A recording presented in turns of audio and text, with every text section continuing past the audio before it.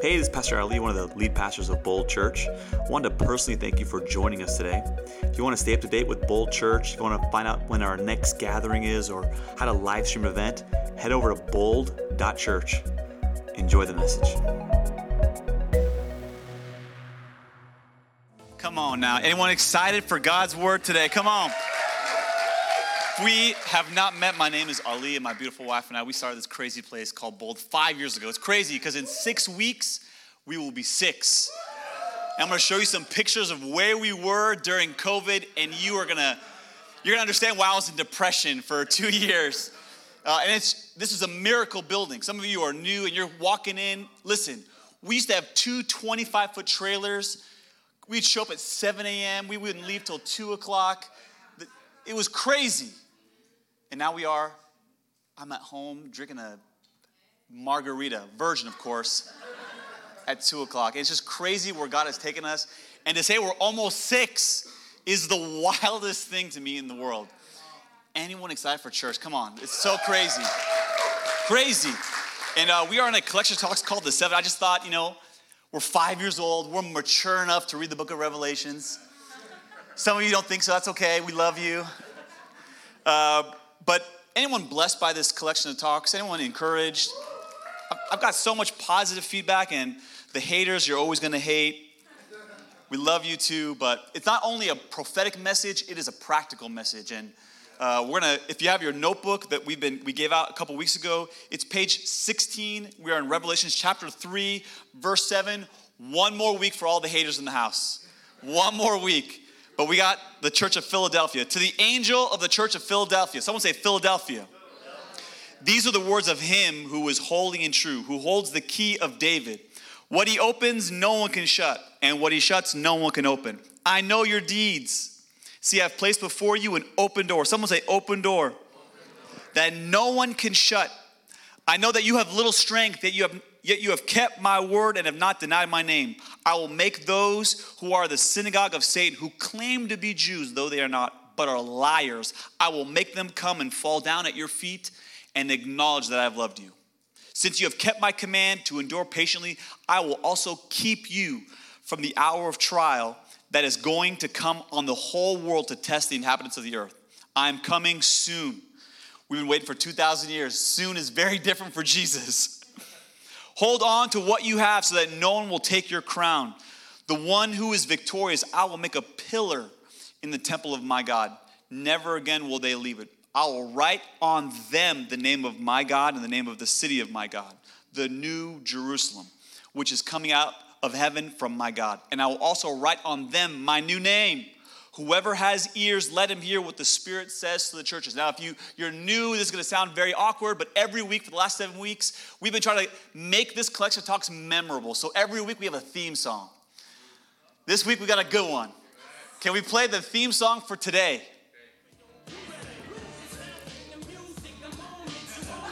If you know, you know.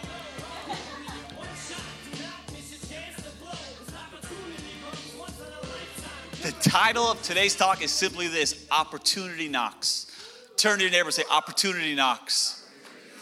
Now, you're in church, and even though God didn't abandon you, you abandoned the other person that you didn't say that to. So we say turn to the other side and say, Opportunity Knocks for you too. Let's pray. God, thank you so much, God, that your word is living and active, God. Doesn't matter if we read the first book of the Bible or the last, you're still speaking, Lord. God, would you speak to us this morning? We may have come in one way, Jesus, but we want to walk out another. We want to talk like you, look like you, love like you. We want to be more like you. And if you believe that, everybody said, come on, can we give up? Everybody said? Can we just give Jesus a round of applause? Come on. Now, if you're just new and joining us, let me just tell you, this is just a prophetic word to some random church. Let me show you this map. These are real churches. This is Asia Minor, which is modern-day Turkey. And every week for the last 7 weeks, we've been walking through these 7 churches. Today is the church of Philadelphia. Someone say Philadelphia. Now, if you know, the Philadelphia means the city of brotherly love. Let me tell you the story behind that. There was this king who loved his brother very, very much. And many people don't know this, but there are 4 words in Greek for love. Our Bible may only have 1 word, but there's actually 4 different Greek words. There's eros, which is the love between you and your spouse. And there's agape, the love that God gives us unconditionally. There's phileo, between 2 brothers, like brotherly love. And then there's a strat. It's like the love between family members. And there was this king who really loved his brother. And guess what his brother's name was? Delphia. So they literally named the city Phileo Delphia, city of brotherly love. And they're very creative with their name calling. And Philadelphia is the smallest of the 7 churches. They are not only small numerically, they are the poorest, least influential church, and yet they're facing the most persecution. And every week for the last 7 weeks, Jesus has been speaking to these churches. If you're just joining us, don't worry, you only missed the last 6 weeks, it's okay. Let me kind of catch you up. The first church that we studied was the church of Ephesus. Someone say Ephesus. And this church has a lot of activity. They have good doctrine. They go to church every week, but they don't have love. And we talked about how they have lost that love and feeling. And that was the song, by the way. And it's easy to come to church, to play church, but if you don't have the love of God in your heart, you're just a clanging cymbal, God says. And you can have faith to move mountains, but if you don't have love, you're nothing. And the second week we studied the church of Smyrna. Someone say Smyrna. That was a church that was under pressure. David Bowie, under pressure. And often what we don't realize is when we face pressure, we want to relieve the pressure by denying Jesus, by running and hiding. And Jesus says, man, if you don't deny me, you won't die that second death. And if you're born once, you die twice, Jesus says. But if you're born twice, you only die once. It's that eternal death that we should all fear. Not our persecutors, but Jesus. And week 3, we studied the church of Pergamum. And I needed a fake musician, so it was either Taylor Swift or Weird Al. And I went with Weird Al because I didn't want to be rided by this church. Come on, that's true. It's true. And Jesus taught us that week that if Satan can't curse you, he'll corrupt you. And often we look like a Christian, we talk like a Christian, but we ain't really walking with Christ. And that's what Weird Al is. He's this fake musician, and deception isn't something that happens from the outside in, it's from the inside out. And then in week 4, we talked about Thyatira. Someone say Thyatira. And this is the church that is Milli Vanilli Christianity. If you don't know who Milli Vanilli is, they lip synced all of their songs. They're not even real. And it's this idea that there's this fake, compromised Christianity. We're just going through the motions, but you're physically present, but you're mentally and emotionally gone. And then last week was the church of Sardis, and we sang the great theologian George Michael Wham. Wake me up before you go, because that church, they were dead. They weren't even alive. They would come to church, but they weren't even praying to God. And today, you got to realize that Jesus is speaking to a church, and if you don't understand the context of where we've been the last 6 weeks, you won't understand his words. Because every week, Jesus is a good parent. He's the greatest leader who ever lived. Before he corrects you, he connects with you. Some of you are lead team. Some of you are a parent. Before you correct your kid, you got to say one good thing. And Jesus, he does that every single week, except for last week. The church of Sardis, he just goes off on them and says nothing positive. The opposite, though, is true for the church of Philadelphia. He says nothing wrong. And the picture that God is trying to tell you is that there are no perfect churches, but there are churches that please God. There are churches that they not have the money. Look at I think we have the ugliest building in San Jose. Come on.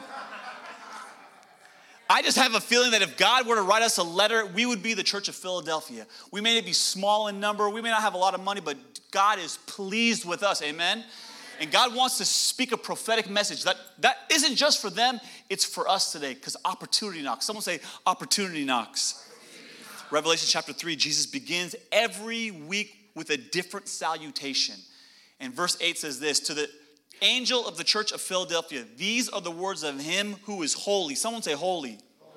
And true. Holy means to be consecrated, to be set apart. And Jesus isn't just a good teacher or a holy man, or just another prophet and religious person. He's in a category all by himself, God. He's better than Krishna, he's better than Buddha, he's better than any Deepak Chopra that you could think of, because those men are good, but Jesus is God. And he's saying, I'm different. But not just that, he says, I'm true. Someone say true. And there are 2 Greek words for true. One is the word altheus, which means a statement is true. This word is the word that Jesus uses. It's the althenos. Althenos. And this word means it's something by its nature that is real and genuine. We live in a culture where everyone wants to tell you how to raise your kids. Everyone wants to tell you this is how you do sex, this is how you do life, this is how you raise your family. And everyone has an opinion, and Jesus is like, bro, I'm the one that created the family. I'm the one that gave you the ability to make children. I'm the real one. Learn from me. This is why when you want to learn what counterfeit money is, you don't actually touch counterfeit money. Before there was the pen that would tell you if a $100 bill was real or not, the government would spend months, weeks touching, feeling, being accommodated with the real thing. Because they wanted to learn what is true versus what is fake. And the way you do that is not by learning what isn't real, by spending time with what is real. And then when that fake $20 bill, that fake Benjamin came on your lap, you'd know instantly. And that's what Jesus is saying. How can you tell the difference between what's true and what's not if you don't spend time with me? Every week someone says, Pastor Ali, why do you always make fun of the Lakers? I go, clearly you don't spend time with Jesus. Because if you did, you know. You don't know what's real. Just trying to make sure you're paying attention. And this is why you may go to a church that gives you 3 ways to have the best life. Just follow these steps and you'll get exactly what you want. But we preach this. This is 1 Corinthians 2, verse 2. It says, among nothing except Christ and him crucified. We have one message, Jesus. Is your marriage broken? Jesus. Is your family falling apart? Jesus. Are you addicted? Jesus. Are you depressed? Jesus. We got one message, and he's the only one that's holy and true. Amen? We preach one thing, Jesus. And Jesus is about to give this church an encouragement. And every week I've been kind of teaching. Today the tone and the attitude is different. I want to preach today. I want to get a little hyped. I want to get a little excited. Why? Because this is the only church, listen, that they get no correction. Jesus just comes after them and hypes them up. It's like, dude, this is the smallest, poorest church, but it doesn't matter. It doesn't matter about the size of your church. It's about the size of your obedience. God wants to encourage this church. I want to encourage Bold today because we just went through 2 years of hell. I'm telling you, the best days are ahead of us. Amen? And watch this word that Jesus wants to give this church. It's a promise. To the angel of the church of Philadelphia, write, these are the words of him who is holy and true, who holds the key of David. Someone say the key of David. What he opens, no one can shut. And what he shuts, no one can open. What you don't realize is Jesus is actually quoting a verse from the Old Testament. There's a story in the book of Isaiah about the king named Hezekiah. Hezekiah isn't just the name of our kids director. Come on, little baby Hezi, the miracle baby of our church. But he's also one of the most righteous kings in the Old Testament. And this dude's got 2 servants that lead underneath him. One is a guy named Shebna, and another guy is Eliakim. And one is this like thief, constantly stealing and putting stuff in his pocket, and no one knows for years. But God sees it. I want to encourage some of you who are silently cheating on your taxes, silently doing things that man may not see, but God always sees. And in Isaiah chapter 22, let me read this verse. God shows up and rebukes this thief. He says, in that day I will summon my servant Eliakim. Someone say Eliakim. Son of Hilkiah. I will clothe him with your robe. He's speaking to the thief Shebna. I will clothe him with your robe and fasten your sash around him. And the hand of authority, and fasten your sash around him and hand your authority over to him. He will be a father to those who live in Jerusalem and to the people of Judah. I will place on his shoulder the key, there it is, to the house of David. Now watch this verse. What he opens, no one can shut. And what he shuts, no one can open. I will drive him like a peg into a firm place. He will become a seat of honor for the house of his father. What is this key? It's the key of authority. It's the master key. And this is literally the gospel. If you're new to Christianity and wondering why we come to church, there's no one in this room that's good. Everyone in this room is ratchet. Let me just tell you right now, okay? There's one Eliakim, and it ain't me, it ain't Pastor Yaz, it is nobody. It's Jesus. And Jesus is the true and better Eliakim. He's the only one that's faithful. He's the only one that's good. And too often we discredit how evil, how wicked we are. We don't talk about our pride. We don't talk about our stubbornness. And all of us have fallen short. And that's only half the gospel. If we would just stop there and just beat you down with the truth, why would you come back? The good news is, though, is Jesus is a better Eliakim. Because where Eliakim got all the blessing and Shebna was cast away, Jesus comes to us, people who are unworthy, and says, I want to give you the blessing of my life. God is the better Eliakim because he died in the place of us Shebnas, and then he gives us the blessing of Eliakim. Anybody grateful for Jesus? That's the gospel. And Jesus saying, I defeated death, I defeated Satan. Satan is so broke he doesn't have the keys to his house anymore. Come on. That's how good Jesus got this. And he comes, he wants to give them a promise. And here is the promise. It's twofold. Number one is this. If God closes the door, no one can open it. Notice how no one said amen. Oh, I want that, Pastor. You're crazy. No one wants that. But I've just learned the hard way. I only want what God wants for me. If you doubt the goodness of God, if you doubt that he wants better for you than you want for yourself, let me give you some advice. Go to your high school yearbook. Look at all the girls that you had crushes on, that you beg God, please. Then go to Facebook and then fall to your knees in prayer. My God is an awesome God. Thank you, Jesus. You saved me.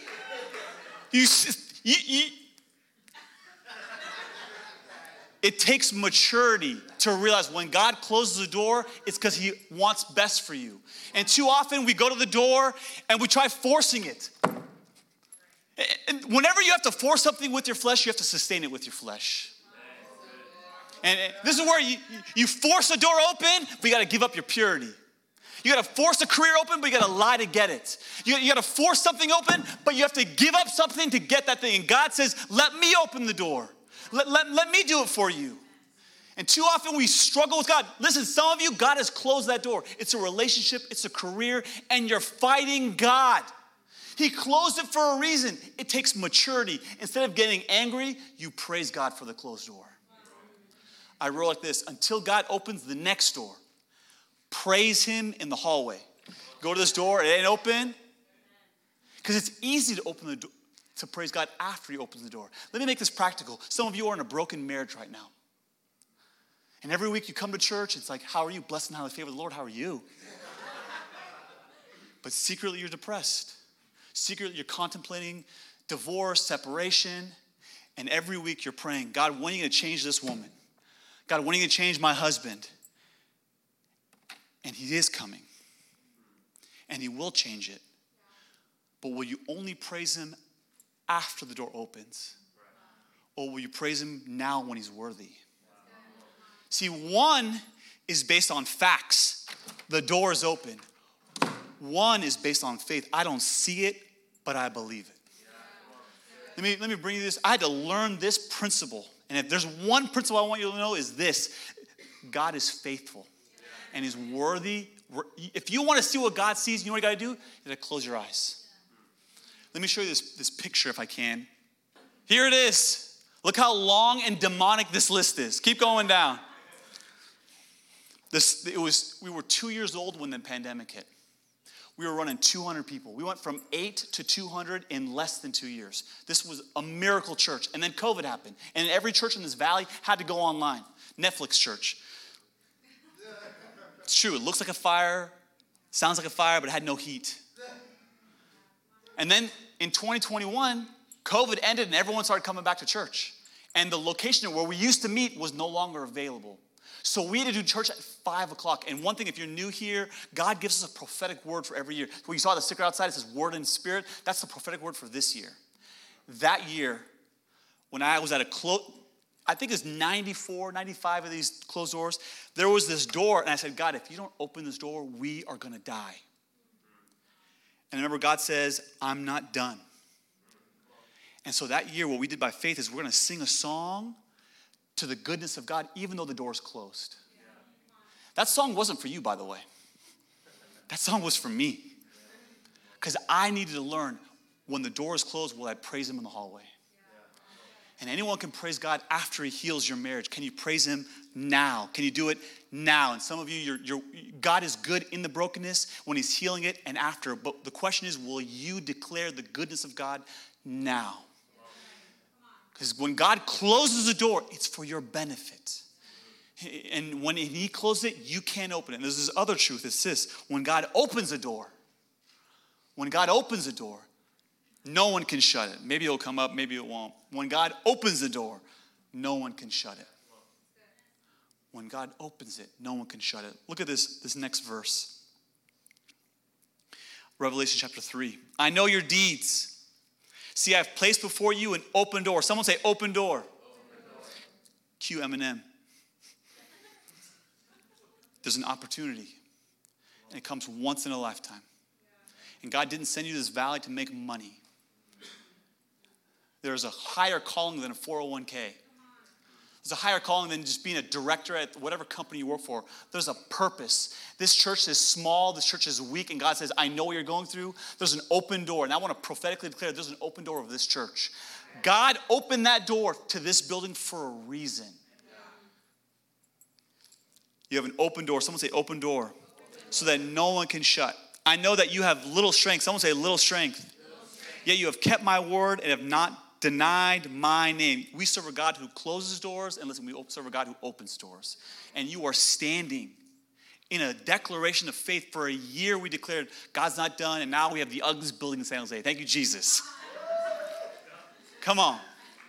And this is where it gives some of you hope. Maybe your marriage is broken. Maybe you're unemployed right now. Maybe your finances are not where they should be. And I want to encourage you, you can praise God now. God will open doors. And the key that you got to understand, he opens the door and you obey. It doesn't say, I kick the door down. I need this door, as if he's Burger King. You get it your way. No, he's the King of Kings. I wrote it like this: God opens and we obey. Sometimes it's the opposite. I go to the door and say, God, do you know who I am? Do you know how many times I come to church? Do you know how many times I read the Bible? Open this door. We apply to a job and we want it the next day. We hang out with a girl and when am I going to get married? We go to growth track and God, give me a mic. It's time for me to be in leadership. Are you kidding me? God opens the door and he opens it when you're ready. You know why God didn't give us this building? Because I wasn't ready. I wonder why you're still unemployed. Is it because God isn't able, or because maybe you're prideful? Maybe the reason why you don't have a relationship is because forgive my language, you're still selfish. God is a good dad. He wants to bless you more than you want that blessing. And he opens the door when you're ready. Not when you deserve it. Because you and I, we never deserve it. That's the story of Eliakim. He goes, I did all the work for you to get the keys of heaven, the key of David. You don't need to earn, work, or kick the door down. You need to have faith in Jesus. Jesus wants to give you this promise. I know that you have little strength. Someone say little strength. Theologians say that Philadelphia is the smallest of the 7 churches. They are financially the weakest of the 7. The church we studied last week, Sardis, is the wealthiest church, but they're dead. And I love that God does not look at the outside. Because if he did, he'd be like, I'm not stopping at this church. This has the ugliest paint and the landscaping is dying. That's why we turn the lights off, so you can't see all the imperfections in this room. Just being honest. But it's not about the size of your church, but the size of your obedience. Some of you, you're standing in a broken marriage and wondering, God, what do I got to do to earn this? You're standing in a broken finances. And God, how come I don't have it yet? And it's not about your strength and your size, but his strength and his size. And God looks at the heart. Someone say the heart. Not the external. Man will judge us by the clothes we wear and the size of the church. Like, oh my gosh, that church has 10,000 people. They must be doing something right. And God looks at a church, with this church, maybe 50 people, and he has no rebuke for them. Because it has nothing to do with those things. And I love that. I wrote like this: your little power does not stop his big promise. I had to learn that the hard way. Now show the picture at 5 o'clock where I was depressed. Look at this. Looks like everyone's farting and they can't sit next to each other. Look at this. I said it. There's like, for a year and a half, 18 months, we were at 40 people, maybe 50, 60. The moment we come to this building, we literally doubled in 6 months. Imagine, I'm at this door, knocking on not 9 doors, 90 doors. Not for a few weeks, for 18 months. Saying, God, if you don't open this door, we're going to die.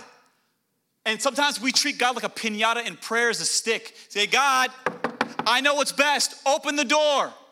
And then you look at your strength, what you can do, what you can't do. I don't have the money to open this door. I don't have the strength to kick it down. And you think your little power determines his strength. It has nothing to do with that. If you want to see what God sees, I had to learn this principle. You close your eyes and say, God, I want to have faith. Someone say faith. Because faith doesn't look at the facts. And this church, that is the weakest, smallest church, is about to do something that is supernatural. They're about to influence the hardest city in all of Asia Minor. This open door that Jesus keeps talking about is the door of evangelism. Because you have to understand, Philadelphia has more false temples than any other city. It's like a smorgasbord, a jambalaya, if you will, of false temples, of false gods. And God's like, I know you're the smallest church of all the 7 churches. I know you don't have the money. And that's exactly why I want all the glory. Because I'm going to do something in that city that no one will get. Because when they see how small and weak you are, they're like, how do they do it? And I'm trying to tell you over Bold Church, that church is going to shake this valley. Telling you it's coming. Let me tell you why. Watch the statistics. 96% to 98% of the Bay Area is unchurched. It's the highest in the country. The highest in the country. Next statistics. 25% of Christians decreased in believing that, in no longer believing that it's their responsibility to share their faith. Why? Because 29% of people believe it's now the responsibility of the church. One thing that this church does is I push you till your butt cheeks clench and you get uncomfortable. That's for your goodness and God's glory, amen? I want to show you a picture of one of the people that realized there's an open door of opportunity in the church. Anybody remember Will? Someone say, come on. His nickname in our church was Will of God, by the way. And back in 2017, when we were literally 8 people, he was the 3rd person that I invited on the launch team. I remember sitting down with him at Starbucks and said, I need you, Will, to help me plant this church. And he looked at me, he's like, look, your wife's not here, my wife's not here, let's be real. And he leaned in, he's like, I don't know the Bible. I haven't been in church in 2 years. I'm the least likely person to be used by God. I said, no, you're the best person to be used by God. And this man for 6 months would come to our launch team meetings and just sit in the back of the room with his arms crossed and just kind of take it all in. Quiet will, the will of God. And then 2 weeks before we launched our church, we printed 500 invite cards. We didn't have a lot of money. We still don't have a lot of money. And I said, listen, there's probably 5 people in your life that God gave you an open door to. If you invite all 5, let's pray for one of those 5 to come to church. So everyone would grab 5 invite cards, and will of God, he took 100. I said, bro, these cost money. We don't have that much. He goes, I got a plan. And I didn't know exactly what Will's job was. I knew where he worked. Will worked at UPS. I thought he was a driver. Turns out he was the guy that would load the trucks the night before for the drivers to come at 4 a.m. On the day of our grand opening, 30 of Will's employees came to church. I remember he was standing in the lobby surrounded by 30 of his coworkers. 2 of them accepted Christ. One of them got, it's just a miracle. This guy who said, God can't use me, is the Billy Graham of our church. I said, well, how did you do it? He goes, for 2 weeks straight, in the visor of every car, I would put an invite. So all 200 of the UPS drivers in San Jose, they got invited every day to this church. God wants to use you. Let me tell you one more story. This is our one and only Dagoberto. Anybody know Dagoberto? Come on. The guy in the middle with his arms crossed, he's in pharmaceutical sales. That's another fancy way of saying I can't say it. He's in. If you can't tell, Dago is Hispanic. I know it's hard to tell. But the reason why I say this is his brother is Muslim. how does a Mexican become a Muslim? That's like saying Laker fans are godly people. That's like, what? Like, how does that? And obviously there's church hurt. Obviously this Dago's whole family is either Catholic or Christian, and this one brother doesn't want anything to do with it. And for many years, this relationship was strange. And Dago, 5 years ago, came to this church with his arms crossed because his wife invited him. Came with a fizz face, just upset. And God not only saved him, but saved his marriage, redeemed his family. And then Dago began to pray for his brother. Every time Dago and I would meet over the next 5 years, we'd pray for his brother. My brother's here, he's in Sacramento, now he's in LA. One time his brother even OD'd. 3 or 4 weeks ago, Dago, his 8 or 9-year-old daughter Mila got baptized. I didn't remember that day. Powerful day. Enrique, the guy in pharmaceutical sales, was supposed to show up on that day, but he missed it. And Dago went to lunch, not wanting to lose this opportunity. There was an open door. Someone say open door. And he shared his faith again, even though he had been rejected every time he met with his brother for 5 years. And that Sunday at lunch, his brother accepted Christ. This is Wednesday after he's at Bible study. The following Sunday, he sat front row taking notes. Some of you've been here 5 years, you don't take notes. I wrote like this: receiving a miracle is cool. Being one is even better. Being one is even better.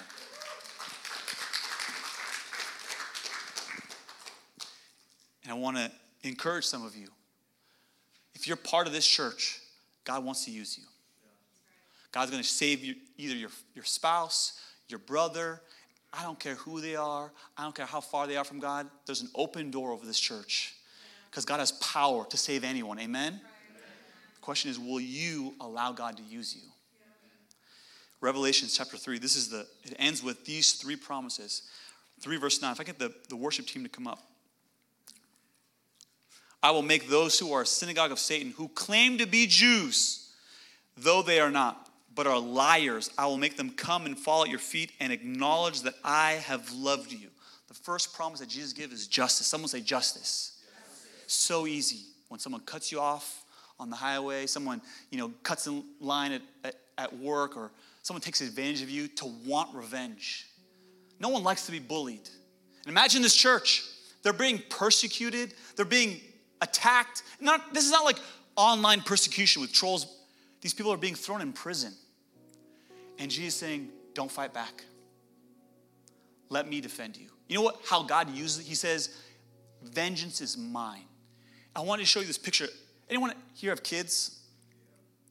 Anyone ever hear their kids being bullied at school, that anger that rises up in you? That's the anger that God feels. God wants to show you this picture of him showing up to the playground saying, this is my kid.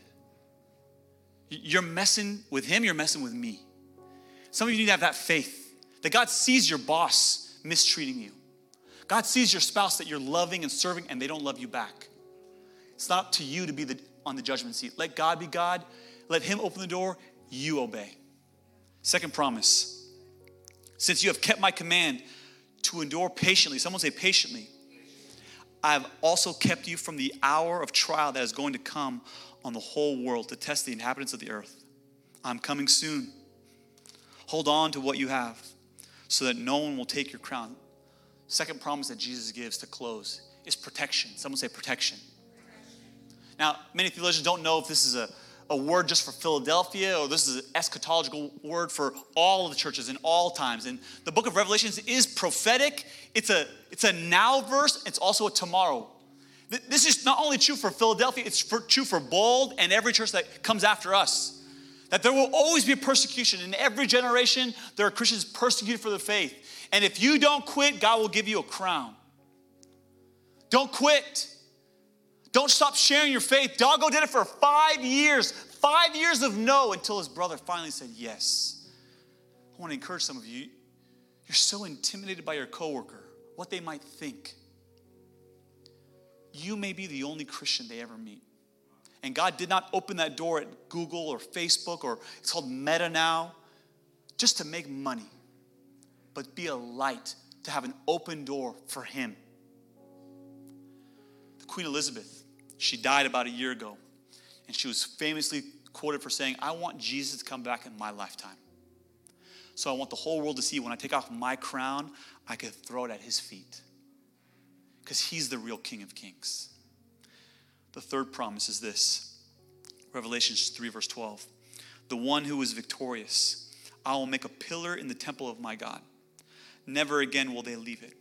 I will write on them the name of my God and the name of the city of my God, the new Jerusalem, which is coming down out of heaven and from my God. And I will also write on them a new name. See, in that culture, Philadelphia was an outpost, or it was an outpost for all things Rome. Roman theology, Roman doctrine, Roman lifestyle. This was like the headquarter. And in that city, if you were a good Roman citizen, a good Philadelphian, they would put your name on a temple at one false god that you would worship. But what most people don't realize is no one actually slept in Philadelphia. You worked there, you went to school there, you had your job there, you went to church there, but you actually slept outside the city because there were constant earthquakes and tremors. And because the whole city had no solid foundation, you might die in the middle of the night. And so this temple that the city would promise, if you are a good citizen, we'll put your name on a temple. It may be gone the next week. It may be gone the next year. Jesus is saying, no. Their temple may fall down. Mine will never fall down. Theirs is temporary. Mine is eternal.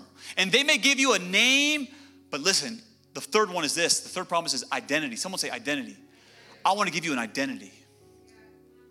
So why Jesus, he takes Abram, turns into Abraham, Sarai into Sarah, Jacob the deceiver into Israel, Laker fans into Warrior fans. Come on. Had to throw it out there. Took Simon and turned him into Peter, Paul the Christian killer into Paul the apostle, the greatest Christian who ever lived. You were once dead and now you're alive.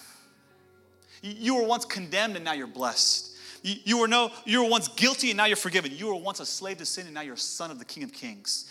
God is still giving new identity. Amen?